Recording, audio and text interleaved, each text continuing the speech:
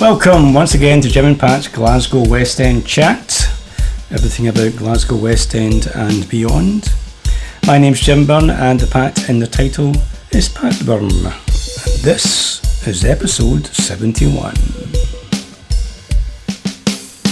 In this episode, Pat chats to West Ender Marie Blackie Ferguson, an exuberant and inspirational hypnotherapist. Here's the thing. Marie's latest therapy involves the installation of a virtual gastric balloon, and Pat was the guinea pig. And I can report that actually it seems to work. I'm assuming you can imagine what it's for, a virtual gastric balloon. I won't explain any further. Anyway, enough of me. Let's have a wee listen to Pat chatting to Marie Blackie Ferguson.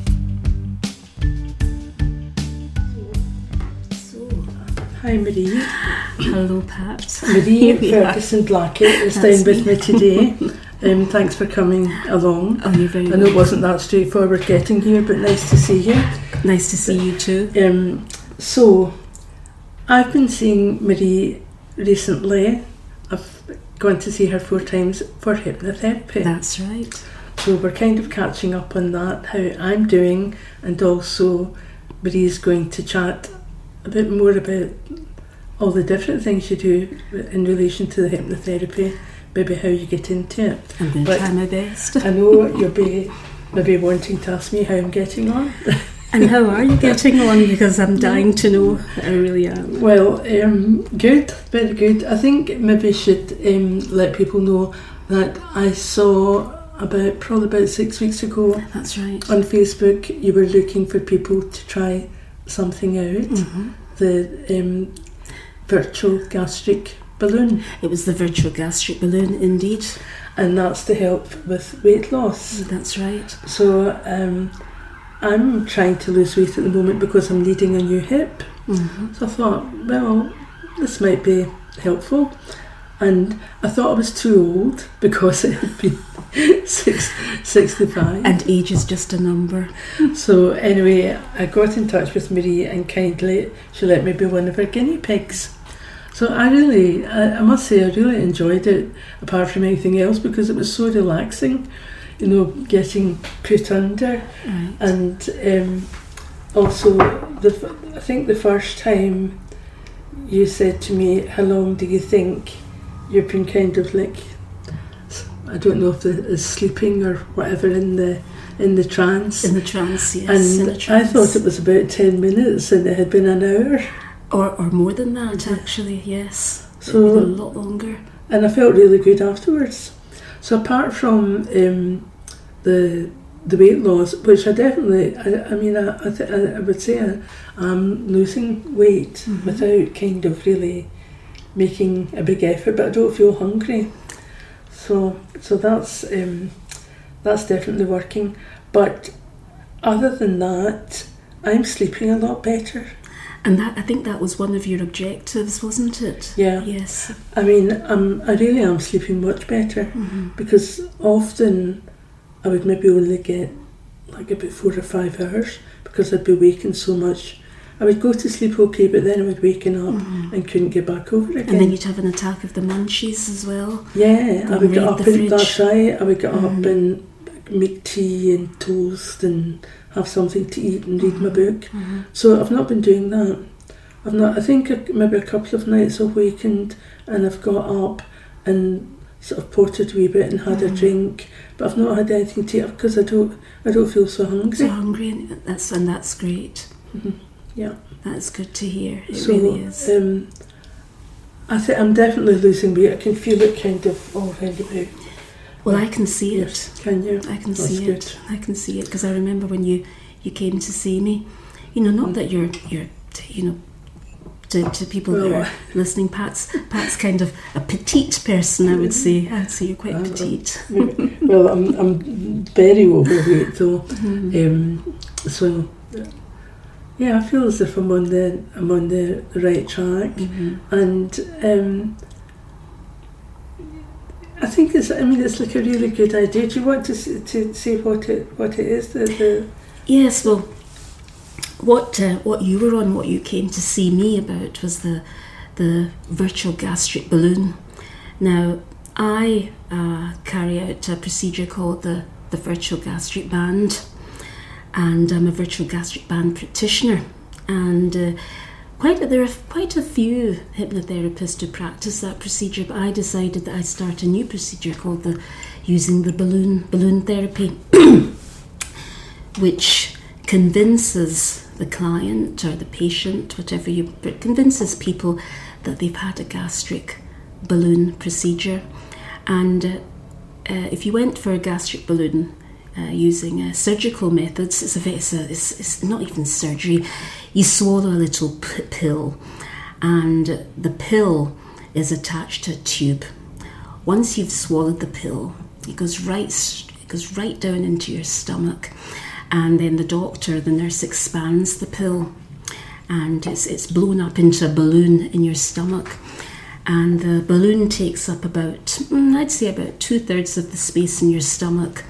And so you feel so full that you just can't eat anything. And that's what a gastric balloon procedure is. There are lots of hospitals carrying out this procedure, and the procedure costs thousands. I mean, it's such a simple procedure, and it's so expensive. So what I do is I convince people coming to see me that they've undergone the procedure. They've swallowed the pill, they have the balloon in their stomach, they're full and they can't eat. But I also use a lot of other techniques to help them with the issues that might have been preventing them from losing weight in the first instance. And as Pat said, one of the things that was preventing her could have been not being able to sleep. Because if you're not getting sufficient sleep, that actually has an impact on your body, an impact on your hormones. Shift workers are a typical example. They have very erratic sleep patterns, so they can't lose the weight that they need to lose.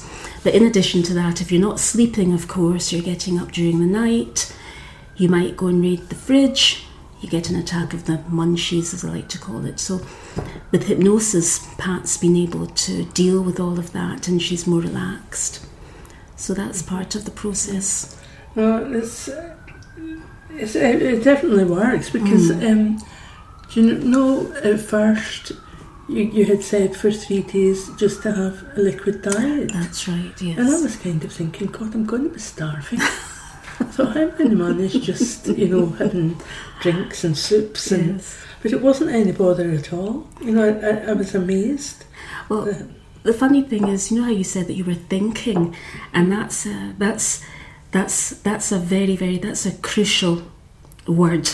You were thinking, you thought, you said to yourself, how am I going to manage that? Mm-hmm. And you were thinking consciously, I will not be able to manage that. Mm-hmm. But there's the little part of your brain, your unconscious mind, that can be retrained or reprogrammed. I hate using that word reprogrammed, but people can relate to that word.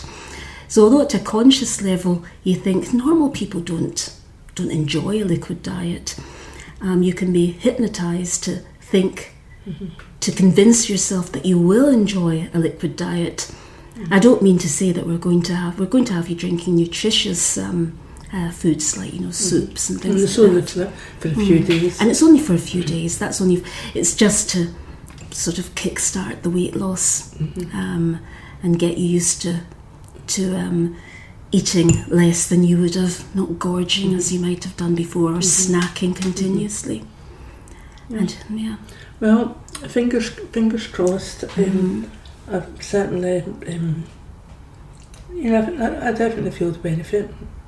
You do, yeah. And you look as if you're feeling the benefit as well. You quite often find that people who have had hypnotherapy come back slightly changed, because it can affect other aspects of your life. You look happier because you feel happier.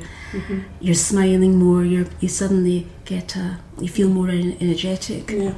I think I told you when I came that I'd had hypnotherapy a long time ago. Yes. In 1982, actually. That's right. and that was because I was sitting my finals at university, and I was in nervous wreck because my father was very, very ill for a long time and died in my junior honours year.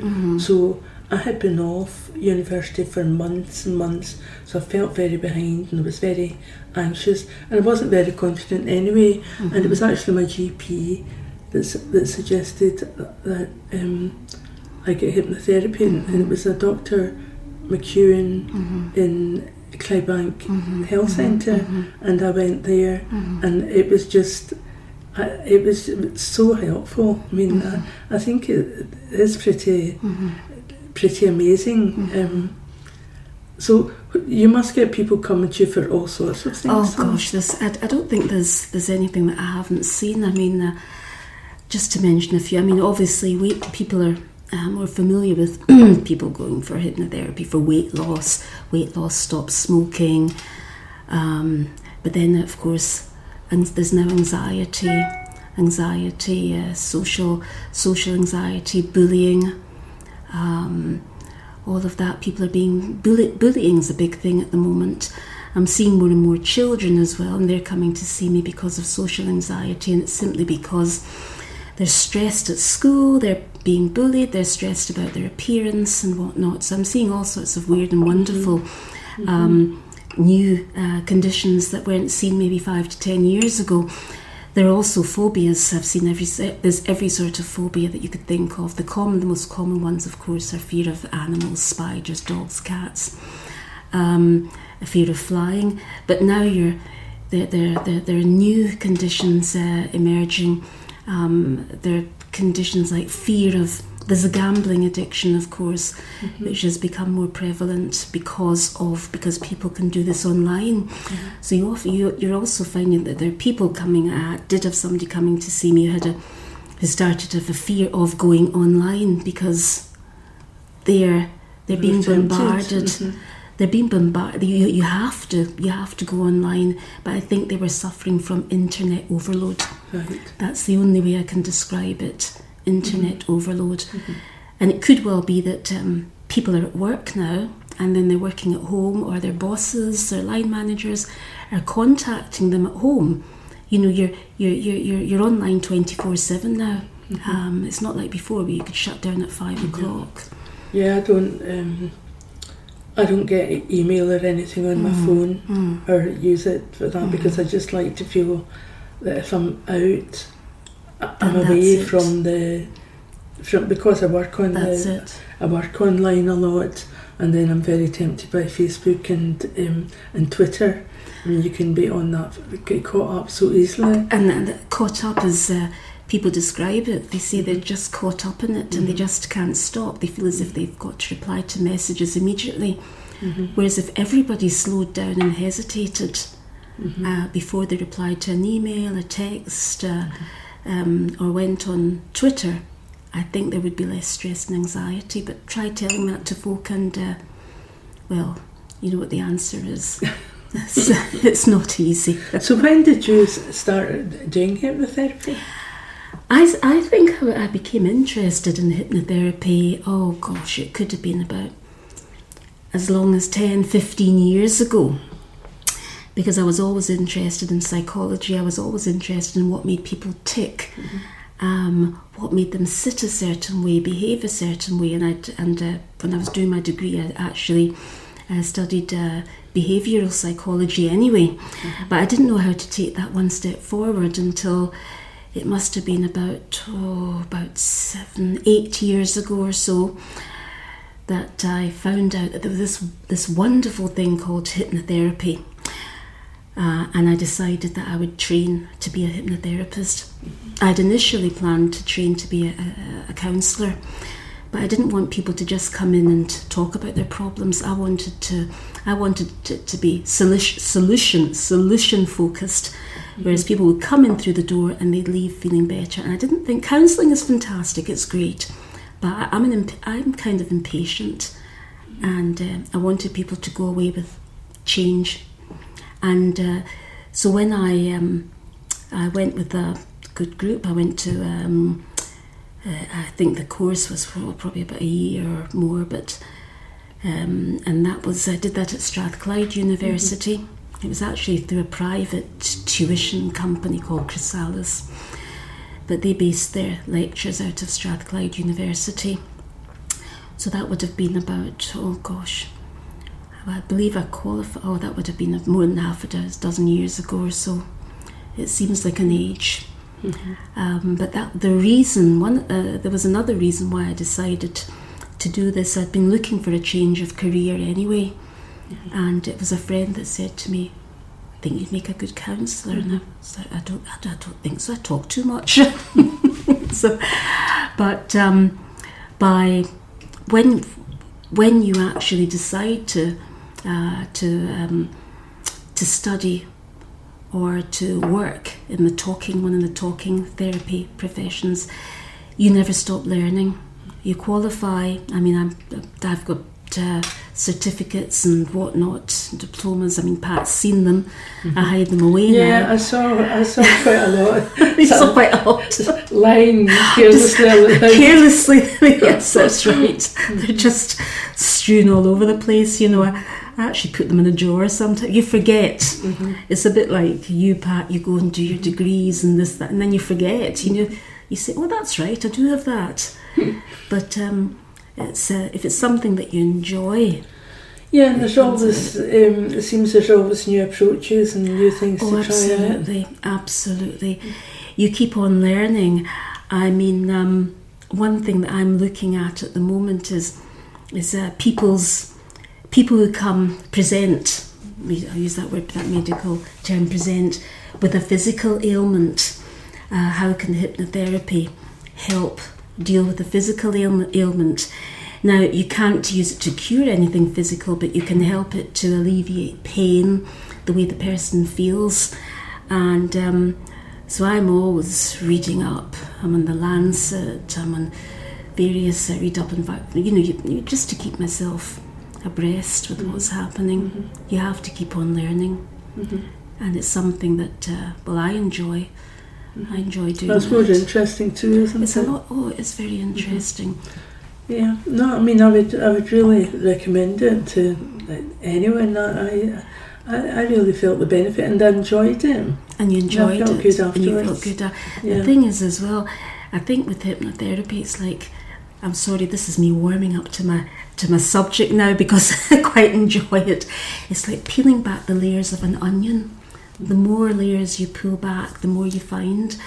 And once you realise how strong the unconscious mind is and how we do so many things unconsciously, and you realise that you can change your way of thinking, it really is an amazing thing to find out about, and it's wonderful what you find out about yourself and other people.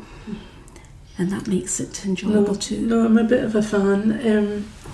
Even occasionally I've gone online and got a sort of short YouTube if I'm nervous about something, if I was going to do a reading or something, and I would just sort of play that and absorb it and sort of telling myself I feel confident and so on. And positive affirmation. Yeah, and I think all of that, I think it all helps. It does, I think so too. Even, people talk about things like self-hypnosis, and what a lot of people don't realise is it's not something crazy like staring into a mirror and saying, "Look into my eyes," and you're looking into your own eyes.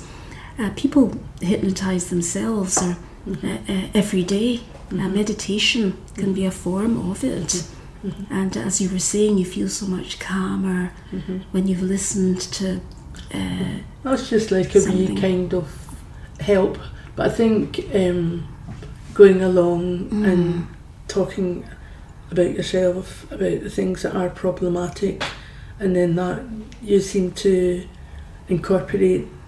I was going for one thing, for the one thing, but you seem to incorporate the other issues into it. Yes. So, I think that's great, that kind of personal, you're not going to be able to pick that up just online. So, no, it's very, I would absolutely recommend it. What was it you did before? You were saying about the career change. What did I do? I was actually an interviewer before. That's okay. I was actually an interviewer. Yes, I was actually a media interviewer. I worked for a company. It was a huge company. It was a media company. And the funny thing is, what they did was they monitored the television viewing figures for the BBC and ITV. And I was one of the interviewers that had to go around all over the country sort of interviewing people and talking to them about their television viewing habits, and then I had to analyse the figures and whatnot and send them down to a company in London. And when I think about it now, I think they probably said to themselves, hang on, she's a bit chatty, she'll be good at this. I've got no idea. I did that for about 5 years. Prior to that, I'd worked in telecommunications, but also as a negotiator. I had to, you go into a company thinking you're going to be doing something technical or something in marketing or something, which is what I was trained to do, and then you end up talking to people again. I was the company's negotiator and had to negotiate things and settle disputes and make people feel happy about whatever problem it was that the company had given them in the first instance. So that's what I did, and it was also because I'd studied psychology beforehand, and so that seems to have been the story of my life, simply because I'd studied. I was interested in psychology, and I think it makes you interested in people and how they tick. Yeah, I've never studied psychology. I did an arts degree, but I did sociology. Sociology, and yes. I would have loved to do psychology, but the labs were at 5 o'clock. Right. And I had to go home for the children. Right. So I could never do anything that was on late. And that was the reason I didn't do it, because I would have preferred to study psychology. Oh, it's a fascinating field. I mean, I specialised in industrial psychology, which basically looks at people's behaviour in the workplace, and that's very relevant to today's society with what's happening in industry, and I absolutely loved it. I really did. So you must, I'm saying you must, maybe you don't, but I would imagine that, if you've studied psychology and you've used it a lot, that it's always sort of with you, and that when you're with people, you must be more aware of traits than other people. Well, I don't know. I don't want to say that. You never know. There might be people out there who haven't studied it and they're better at it than I am. I have to say, it's quite possible. And some people might do it intuitively, but I think it does help.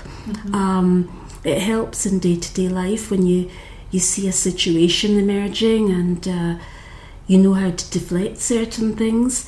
It helps. You see there's a lot of aggression these days. Not that I come across it myself. I'm quite a peaceful person. I think peace invites peace, hopefully. But you see it in other people. You can see something happening, and you know it's happening, and you sort of want to calm things down. Or, I'm a quietly assertive person, but there are lots of things that can be done or said with a smile, or a certain. And probably as a psychologist, there are certain things that I would do that can change a situation. You can see I'm moving my hand like this. They won't know what, the listeners won't know. And I'm doing this, and I look as if I'm stirring, I'm sort of calming something down. And that is actually, it's a hypnotic thing, and it's also psychological, yes, sort of a little trick. And if you're talking to people and the atmosphere is getting away, but somebody's arguing, just by doing certain things, little hand movements, people relate to that because they think you're stroking something. So it's little things that I would do. And then, of course, people know about mimicking other people's movements and etc., etc. It makes them feel more at ease. There's so many little things. And then, of course, we go into that wonderful world of hypnosis as well. There's a wonderful, I don't know how much time we have, but there's a wonderful hypnotherapist, Milton Erickson. And Ericksonian hypnotherapy is a form of conversational hypnosis, and he used this a lot. It's not like the hypnotist who said, you will do this or you will do that. He was conversational, and he actually got people to do what he wanted just through conversation. But it's not a magical thing. It has something to do with your body language, with your tone, with the rate that you speak at, because the slower, the pace that you speak at is actually, it mimics your heartbeat. Right. It mimics so if you think of your heart beating, say if you're very anxious, and it's, it's palpitating, if somebody speaks to you in a certain tone and starts to speak slower and slower and slower and slower, you'll gradually find yourself calming down.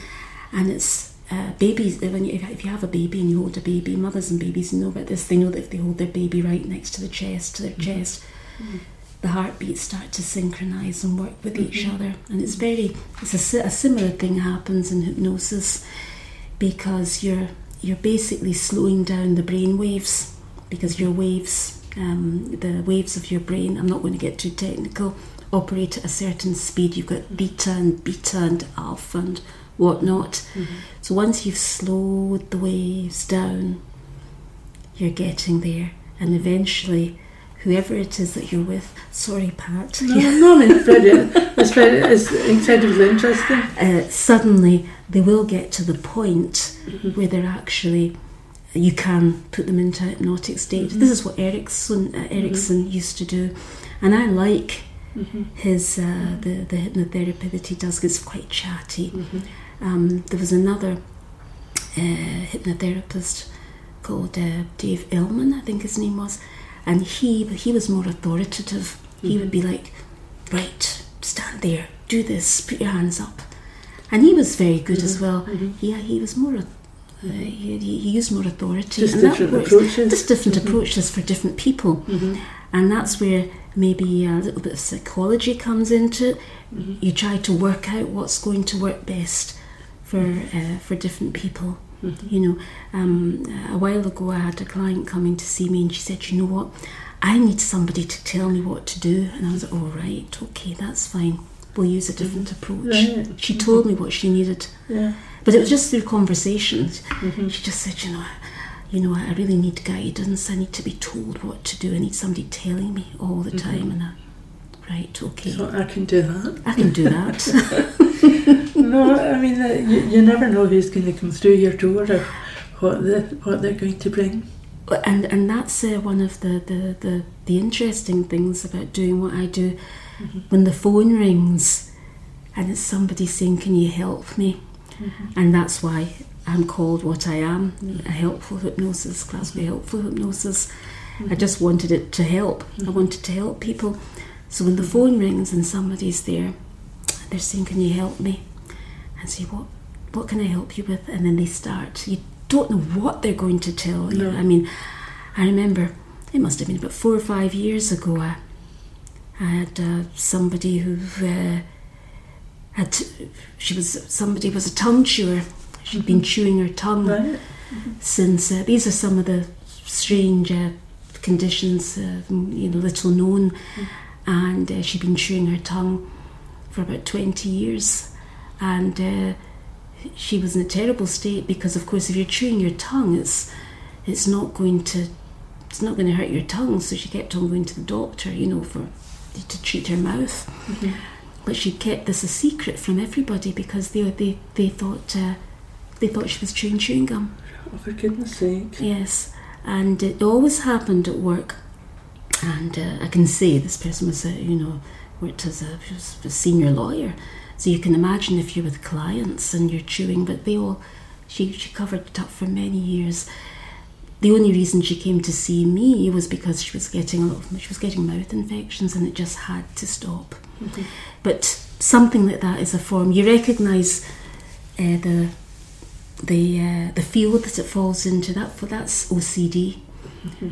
So somebody comes to you with a phobia, you know that's anxiety. Mm-hmm. If somebody comes to you because they're chewing their hair, mm-hmm. or chewing their cheeks, mm-hmm. or biting their nails, mm-hmm. that's, well, not nails are anxiety, mm-hmm. or chewing their hair or anything, mm-hmm. that's OCD. Mm-hmm. But phobias are anxiety. Mm-hmm. And then weight loss is a combination of, it could be a combination of anxiety. Some people eat because they're anxious, some people eat because they love food, mm-hmm. some people eat because they're bored, so it could be more complex. Mm-hmm. And then of course there's the one that we're all familiar with, the smoking, and that's a very complex field, because even if you stop somebody or you deal with their smoking addiction, and that falls into the range of addictions, of course. Mm-hmm. Take that addiction away, what do they have left? If you take the addiction, take the smoking away, mm-hmm. That's their crutch, and you've pulled it away from them. What do they have if they've got problems? Maybe they'll become addicted to something else. Maybe they might become addicted. Or what you can do is you can find out, why do you smoke? They might have mm-hmm. had a bereavement, and they might be nervous. Mm-hmm. It could be something that's happening at work, and so they might have social anxiety, or it could be because all their friends smoke. So once you take away that anxiety, then you can deal with the smoking. Mm-hmm. But you have to find out. You're like a detective. Yeah, so every single person's different. Every single person's different, and that's the beauty of it. That's what makes the world go round. Well, it's working for me, I think. It looks as if it is. We'll need to, I'll let you know how I go on. It'd be good if I get this hip operation. Oh, because yes. That's part of the problem, because I get no exercise really. Yes. So you're not using up calories. I should try and go and swim or something like that. There is something as well. Now, this is a very interesting thing, and it's debatable whether this works or not. It's speeding up the metabolism. Mm-hmm. And because everything with hypnotherapy, everything is in your head. I mean, mm-hmm. we're treating your head. So there is something, you can actually use suggestion to suggest to yourself that your metabolism is speeding up. Mm-hmm. And the way that works is, of course, your metabolism doesn't automatically speed up, but through suggestion, it's difficult to explain, you will think that your metabolism is speeding up, so you start behaving like a busy person, because you might not keep still, you might move a lot more. Mm-hmm. So in effect, you end up getting a faster metabolism anyway, because you think your body has that. Mm-hmm. So it's just suggestion.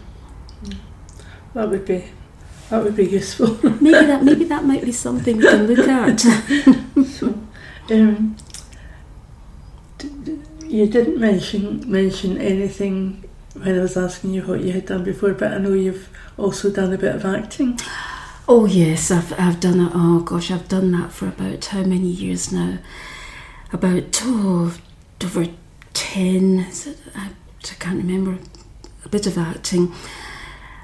A friend of mine was an extra, and said to me, "You might be interested in that sort of thing." You know, I was working at the same time, and I said, "I don't know. I'd be terrified to go in front of I'd be absolutely terrified." But anyway, I got myself an agent. I enrolled with an agency, got sent out to do my first job, if you like. Am I allowed to mention what it was? Yeah, of course. It was River City, of course, you know, where everybody seems to cut their teeth in River City. And so I did a little bit of acting. It was just extra work, really, or what they call support artist or background artists. Mm-hmm. And I did that for a long time. and then I went on to do a little bit of acting on TV commercials and things like that, and then I became, as time went on, I was doing this all the time. I'd get called out to do weird and wonderful things in front of the cameras, and I really enjoyed that little bit of acting. And then at one point, I stopped for a while because I became, I was ill, which I know you're going to ask me about that at some point. And then the acting wasn't really acting; it was more like reality. So when you were in the programme about the Beatson? About the Beatson, that's right. Because what had happened was, most of my friends know about this. I was actually diagnosed with breast cancer. Quite a long time ago. It must have been in 2011. There. So that's probably about 9 years ago. And that was fine. I was treated, but unfortunately, the cancer returned a couple of years ago, and I was quite ill, very poorly. I wasn't my normal self at all.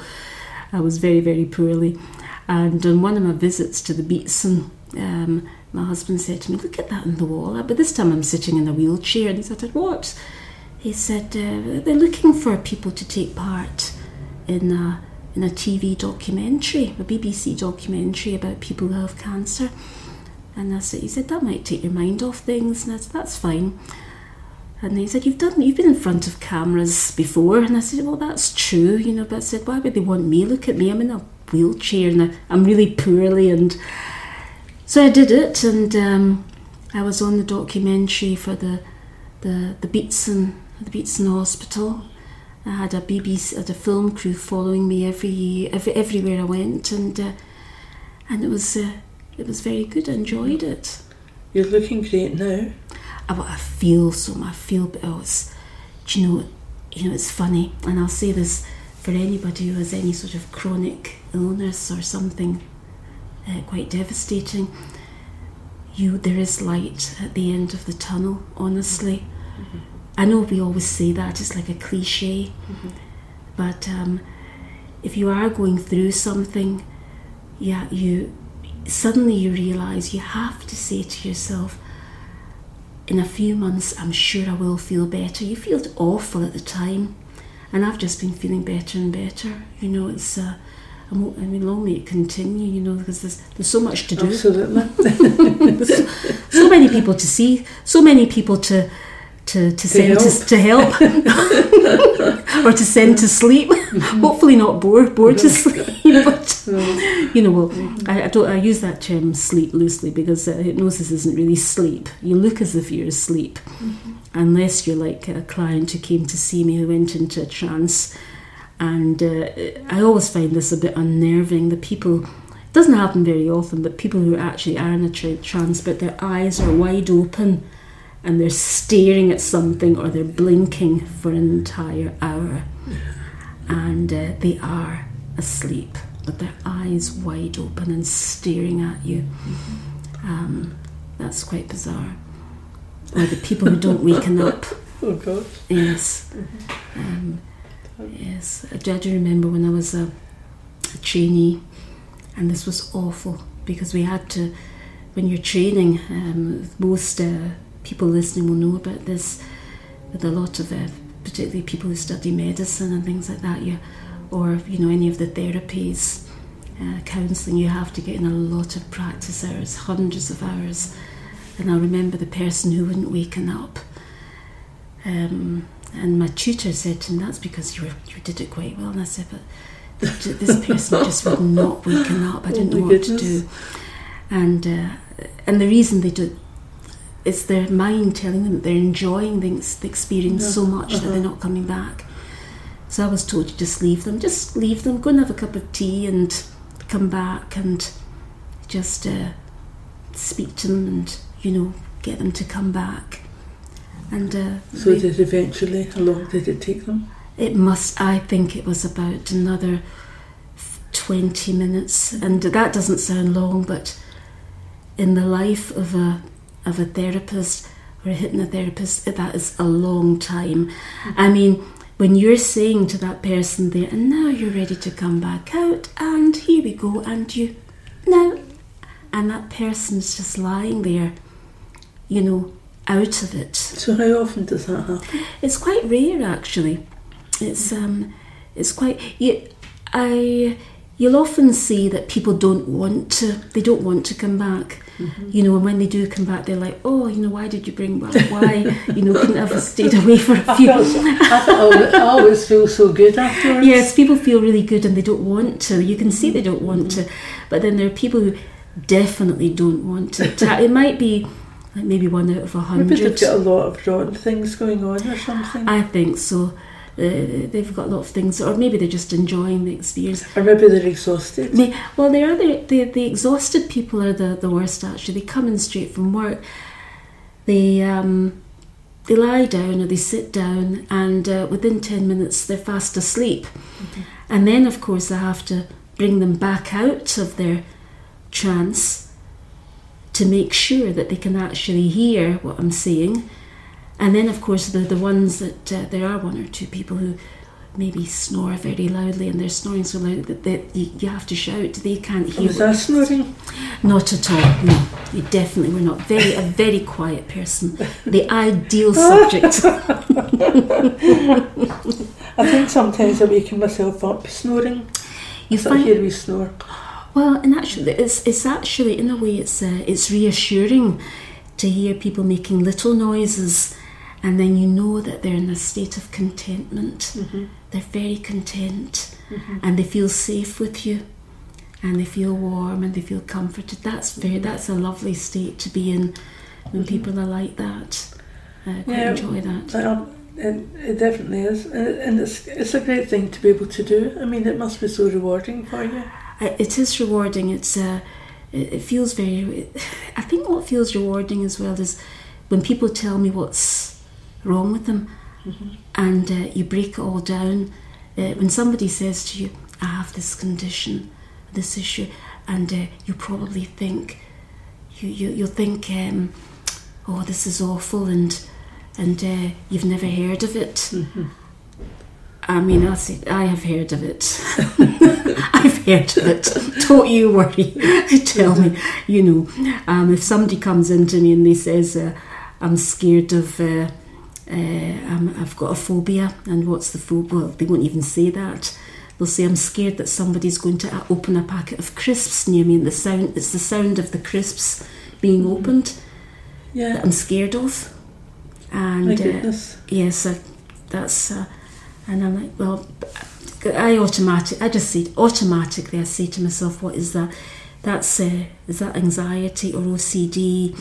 Or what is that? And everything's grouped, and it's some things are challenging. People are scared of things. I mean, I'm scared of mice.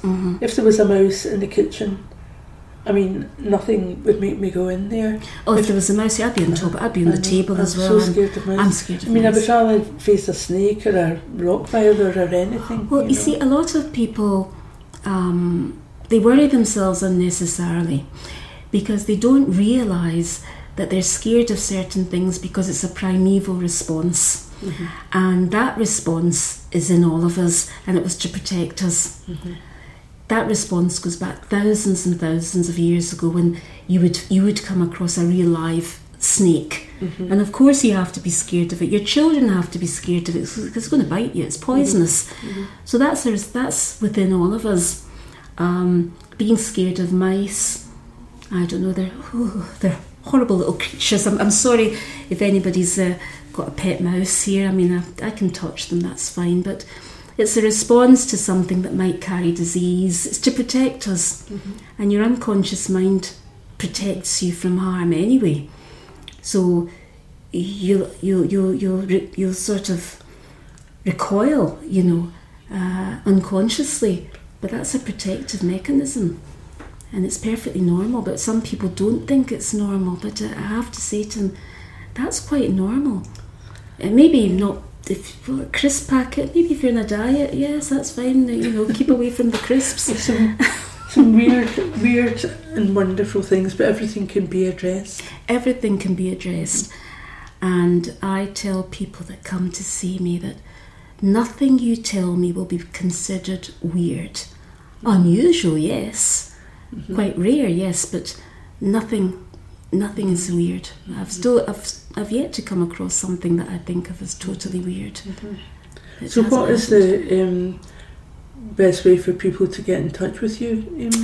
What they would do is they'd just give me a call or drop me an email.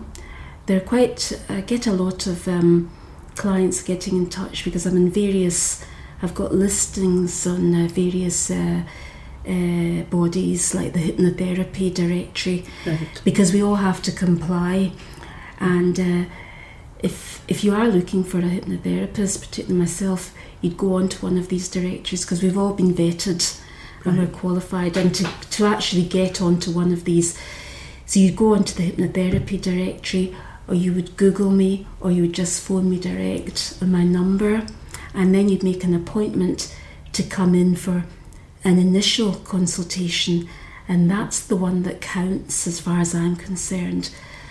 That consultation's free of charge, and at that consultation you tell me what brought you here today, what's wrong, what's the problem, are you comfortable with me, is it easy for you to get here, are you committed to what we're actually going to be doing.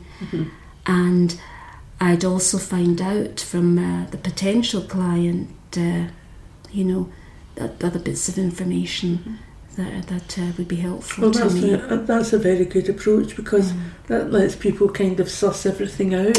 Yes. And feel, as you say, feel that they're comfortable. They have to. Because, if you're coming along, you paying 50 or 60 quid or something. Exactly. They could then go away and say, no, having paid that, think it's not for me. It's not for me. That gives people a great opportunity to. Well, that's right. Figure it out. Yes, because if somebody sits themselves down in front of me, and I can see that it doesn't happen very often though, and I can see that they're not keen to go ahead, or there's something holding them back.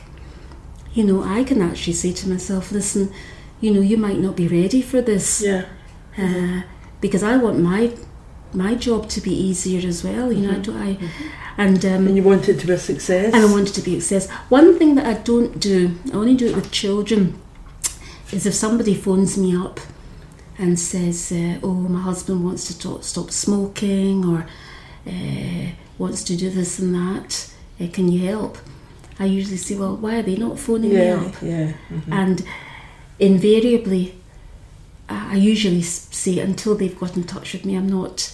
I can't see them, because if they're not getting in touch with me, they don't want to, and they're not going to be receptive. They're forced to come along. They've been forced to come. It's not going to be. It's not going to work. It's not the best approach.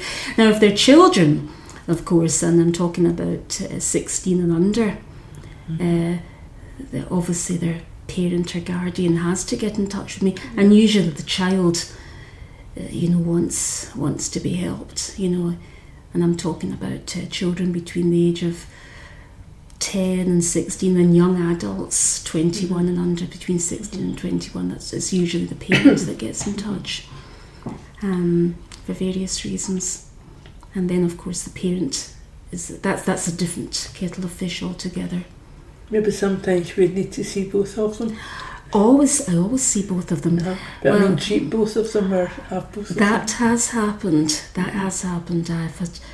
I've had children coming to see me with anxiety, or social anxiety, or just anxiety, and it's usually the parent who's fueling this, or not doing much to help. You might have children who are coming to see you who have maybe their child is a child actor, or a sports person, and the child is being pushed to fulfill the parents' ambitions, and then they're developing stress and anxiety disorder because of it. So therefore I'd have to really speak to the parent as well as the child, Yeah. to find out what's going on. And but when it comes to that sort of, the parents are they're not happy. Because they're convinced that their child is a genius, or their child is gifted, or their child is going to be sportsman or sportswoman of the year. And what can you do about it? And often the child has gone along with that. And the child has convinced themselves that that's what they want to do, whereas they're not succeeding because they're unconsciously, something's telling them that they don't want to. This isn't the life they want. And it's very, very competitive. Very competitive. It's in these. It's very, because if you've got a child, for example, who's a very good gymnast, very, very good. That's great, but there are lots of children who are very, very good, and it's very competitive and it's very draining, and other things come into play. You'll maybe see a child who's not got much time to himself or herself, isn't eating properly, etc. And there are lots. It's very complicated. Very complicated. My John was young. When he was at school, he was good at so many things. He was fantastic at gymnastics. His PE teacher got in touch with me to say, could I get him to go to a club, because he was so good at gymnastics. So we did that, and then he went along and kind of went through each stage, and he was the only boy. It was all girls. But he enjoyed it, and it went every week and went through every stage. And then he came home one night and he said, I'm not going back. I said, all right. He said, no. He said, they want me to go into a show. He didn't want to do that. And then the same thing happened. He started doing weightlifting, and he went... it was up to Perth. He'd only been doing it for a few weeks, and he came home with this enormous cup, the Scotland's most promising newcomer. Oh! And then he said, I have to go to London to compete in this thing, and he needed all sorts of things. I was a lone parent. I had no money. I was thinking, how am I going to get you all that stuff and everything? And there was a grant you could apply for. Somebody told me about it. Excuse me, I've got the cold. And so I applied for all the grant and everything, and we got it. And then John said, I don't want to get to this competition. Oh. so he had all the stuff and the paraphernalia, but he didn't want to do it. But I mean, I was quite a young mum, but maybe it didn't occur to me if he just said he didn't want to do it. I just thought, well, he doesn't want to do it. It didn't kind of occur to me to maybe I should have been encouraging him more, or I don't know, try to build up his confidence, or say you could be a big success at this. But anyway, it didn't occur to me. Just said he didn't want to go, and I thought, okay, you don't want to go. Well, the thing is, you find that with kids as well, they sometimes feel that they love their parents and they're trying to please them as well. That's when things that can happen, and that's when things become complicated. When I lectured for a while at Glasgow Caledonian and the Royal Scottish Academy, and I used to get quite a lot of students, and they didn't want to be there. They didn't want to be there. They just did not. Yeah. They had been, that was what they thought they were meant to be doing. It wasn't that they weren't clever enough, they just didn't want to be there. Didn't enjoy it or want to be there at all. Not, maybe if they'd had quite a lot of them have these gap years. Yes. I think it's for some people that's a good idea. Let them kind of think about what they want to do. Yes. But it's not an easy thing at all. So we could chat about this all day, Marie. We could actually. Is there anything that you're sort of planning at the moment, or anything new you've got an idea about that you're thinking of doing? Well, what I'm doing at the moment is I'm looking into the field of placebos. I'm looking into the field of placebos and placebo therapy. I'm very interested in that.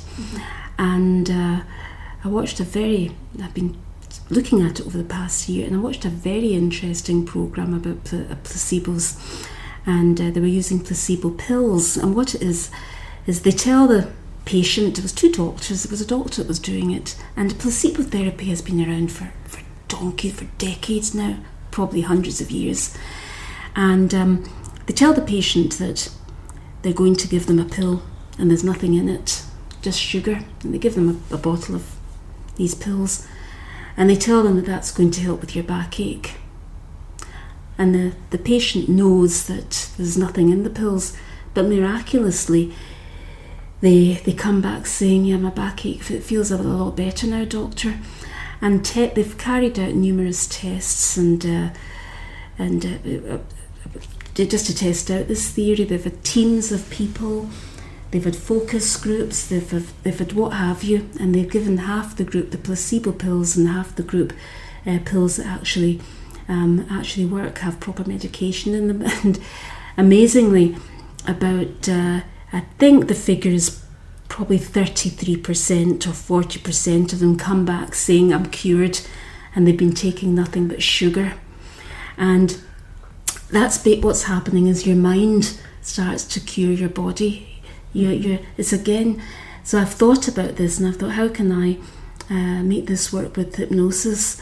So I've actually been developing a process where people come to me for placebo therapy, which is very useful, and it's using I tell them that I'm going to give you some sugar, or I'm going to give you a sugar pill. I tell them that. However, your mind will be convinced that it's real, and so therefore they're not taking any harmful ingredients whatsoever, but what's happening is their mind has convinced them that they're taking something that's actually helping the body. So I'm working on that process at the moment. And one of the reason why I decided to do this is because I've got so many people coming in to see me who say they're suffering from depression, or they can't sleep, or they've got pain, and they're going to see their GPs. I mean, nothing wrong with this. The NHS is fantastic, but they're being prescribed pills for pain, or even paracetamol is pretty addictive, and then they're becoming addictive to these pills, or there are side effects, and it's not great. And they come to me saying, I'm addicted to these pills that my doctor gave me, how can I get off them?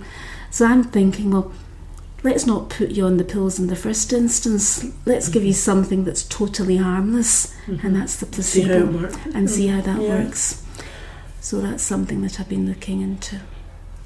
Well, I'll hear how you get on with that. That sounds like that sounds like I'll probably have the pharmaceutical industry with the multi-million firms. They'll not be very happy, because it could save the NHS a lot of money, but then of course it will save the doctors a lot of time as well, which is what they want. They want to get cut down on their waiting lists. All these things are very, very worthwhile trying out. It is. They definitely are. Yes, and anything that doesn't cause harm to the body, what's the word I'm looking for, which has just slipped me. It's not mindfulness, or it's could be. Mindfulness is a fantastic thing. Use the mind to heal the body. Well, that sounds a good note to finish on. Thank you. So thanks very much. You're very welcome. So interesting, and I'm glad you're keeping so well. Oh, I am. And looking so well. That's great. Thank you. Thanks, Marie. Thank you.